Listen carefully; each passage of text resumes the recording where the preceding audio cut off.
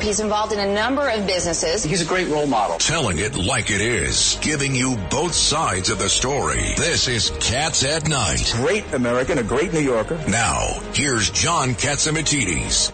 This is John Catsimatidis. This is Cats at Night, the number one show at 5 o'clock. And you know the reason it's the number one show? We have things that you can't get anywhere else.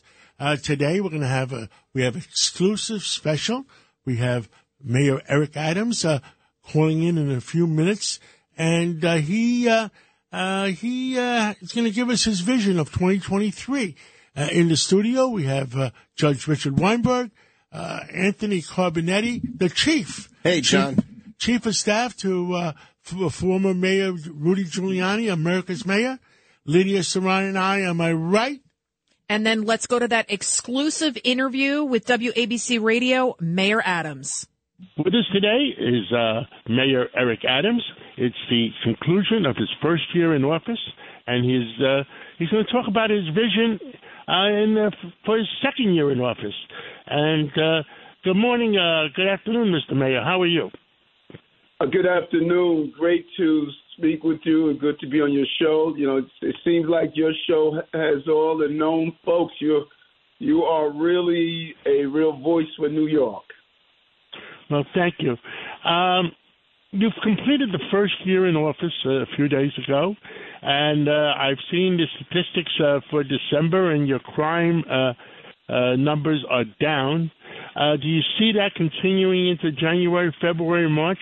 When you look at the crime pattern and some of the historical victories we witnessed, particularly during the years when Bill Bratton was the police commissioner, you saw how was crime trending. And that is what we're witnessing now. In January, we saw that from November, December of 2021, crime was trending up. When we entered January, we saw that continuing trend. And we knew we had to get a handle on the guns and gangs. They were driving a lot of our crime and a lot of repeated offenders.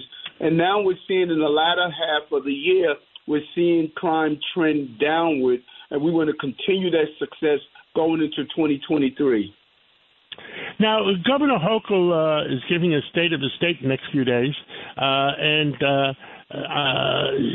She has said that the two main problems is crime and housing.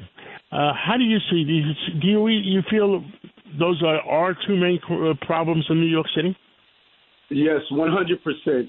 She is very clear and focused that we must live in our city in good, affordable housing, and we must be safe while we're living in our city. And she knows that the driver of crimes, for the most part, violent crimes, we have a number of repeated offenders, recidivists throughout the entire state in general, but specifically here in New York City. And we're hoping to partner with her and the other lawmakers in Albany as we come together and zero in on these dangerous people so that we can make sure that they are no longer on our streets. That was part of the conversation I had yesterday with Reverend Al Sharpton, Dr. Hazel Dukes, and Jennifer Joan Austin, and my other colleagues throughout the state. How do we tackle the criminal justice problem we have in a real way? And I understand that, and this only happened in the last few years. And we had the Police Athletic League Christmas party, a holiday party, a few weeks ago, and our district attorney came, who was a very nice guy. But I said to him, look at the kids. We had about 1,000 kids there. I said, look at those kids. Do you want to see them die in the streets? And he realizes, no, he doesn't want to see them die in the streets. And we're all hoping he comes around, and because there's a very few criminals that are responsible for the overall crime situation. And we want a safe New York. We don't mind paying the taxes, but we want a safe New York. I think you feel the same way. Yeah, no, without a doubt. And you know what's interesting about your analysis that you just shared?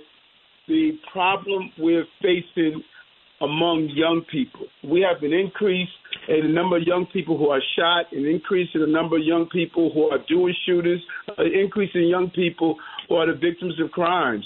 And we must really zero in on how do we create a safe environment for our young people and go after those who are harming our young people.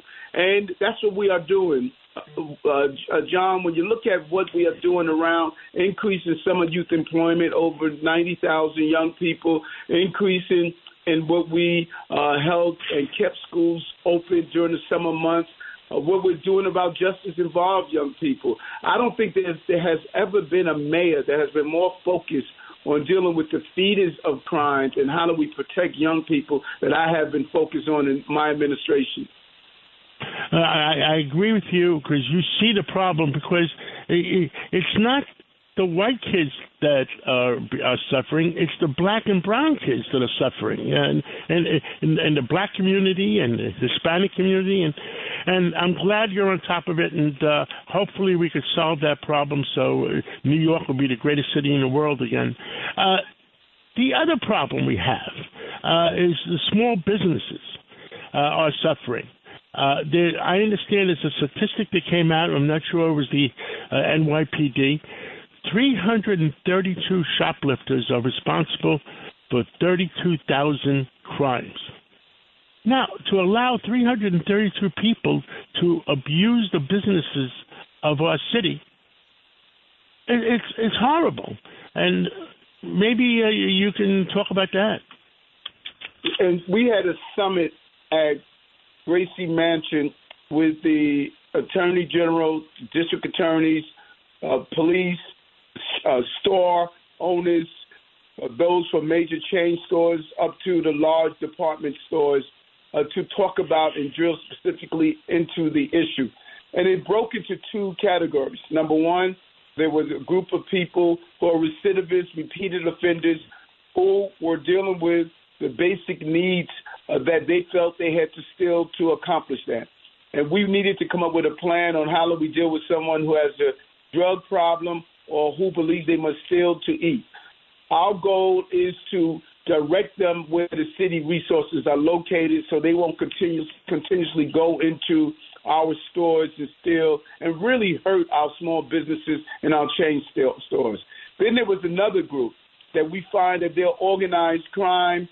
They are going in, stealing, and hiring large number of people to go in to steal goods and sell them on the internet or in other ways of selling them. The Attorney General and I, we partnered to go after one of the main racketeers who was doing this, but there are more who are doing this.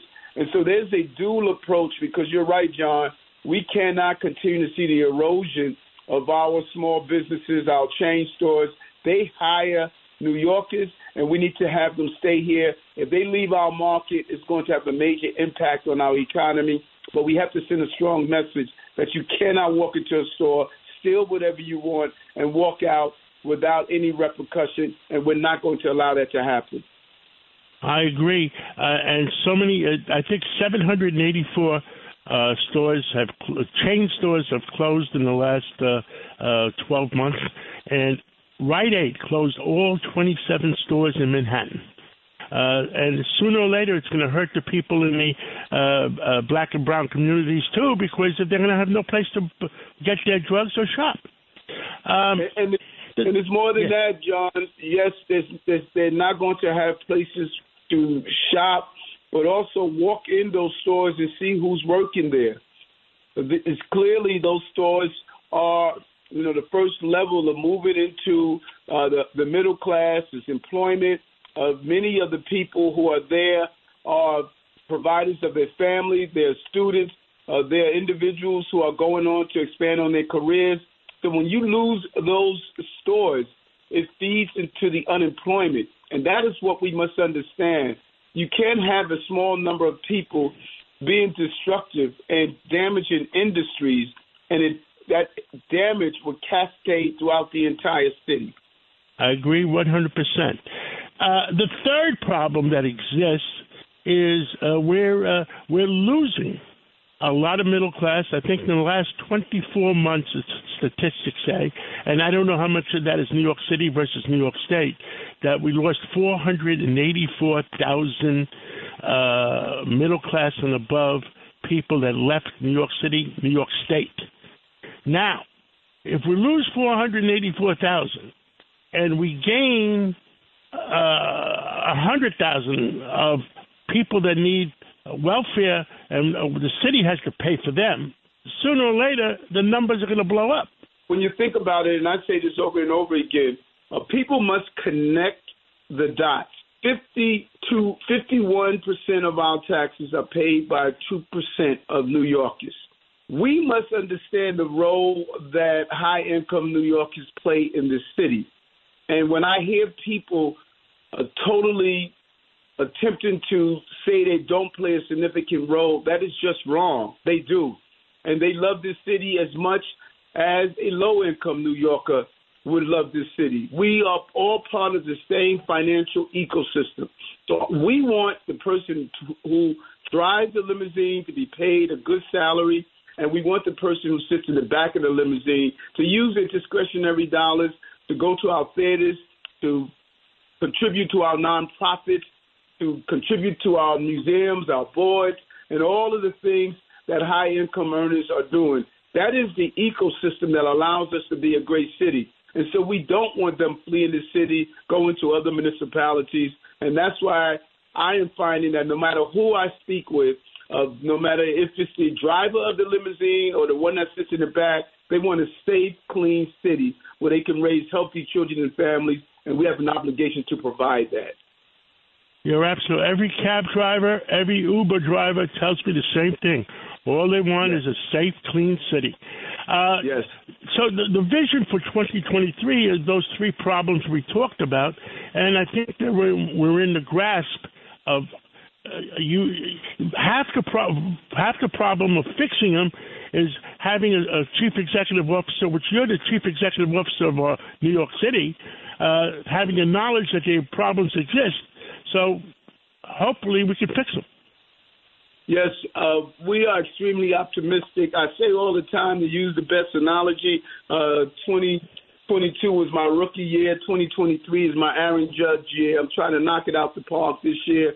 We have a lot of things in the pipeline that I believe we are going to be able to roll out and implement as we deal with the real crises that cities are facing across the entire country. All of our cities are struggling with crime, economy. Some of us are struggling with the migrant issues. We know that here in New York, we are American city. And if we get it right, it is duplicated across the entire country. And our goal is to build the right team, which we are really pleased with our team. We're transitioning. I'm losing my chief of staff, who was a good friend and advisor for many years. But we're bringing on a dynamic chief of staff, and Camille, who's really a solid person that can manage the team. And we bring on a new first deputy mayor. Today, Lorraine Grillo is leaving to go into private life. She has been an amazing anchor for the team. We're now bringing on Sheena Wright, who's going to fill her spot. But we have so many good leaders with years of expertise in and out of government to solve these difficult problems that we're facing.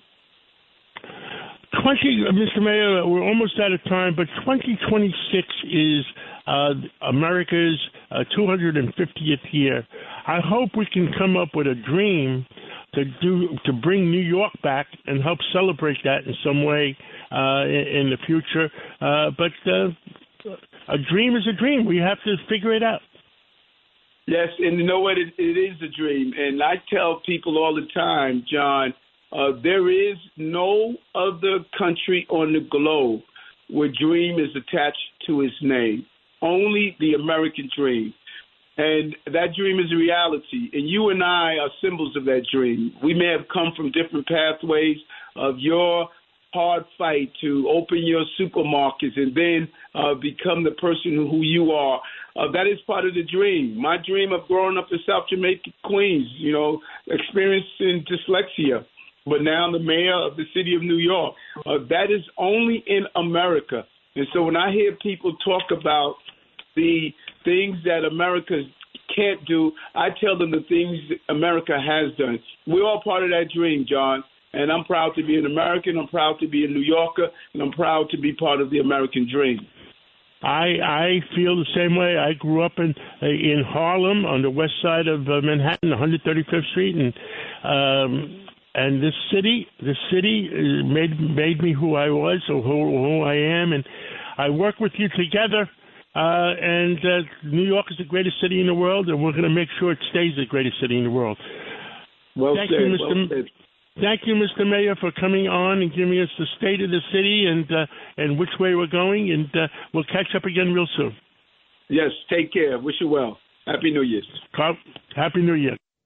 That was some interview, John, that you did with Mayor Adams. And when we come back, we'll be speaking with Larry Kudlow. Keep it right here, Cats at Night. If you only have a 401k, you're not getting the most for retirement. Wait, what? Add a Robinhood IRA on top, then they'll boost it by 3%. You can do that? And if you transfer in any retirement account, you get 3% on top of that. Is there a limit to the match? No limit. Robinhood Gold gets you the biggest contribution match of any IRA on the market. Sign up for Robinhood Gold at Robinhood.com/boost by April 30th. Subscription fees apply. Investing involves risk. 3% match requires gold for 1 year from first match. Must keep IRA for 5 years. Match on transfers subject to additional terms and conditions. Robinhood Financial LLC, member SIPC.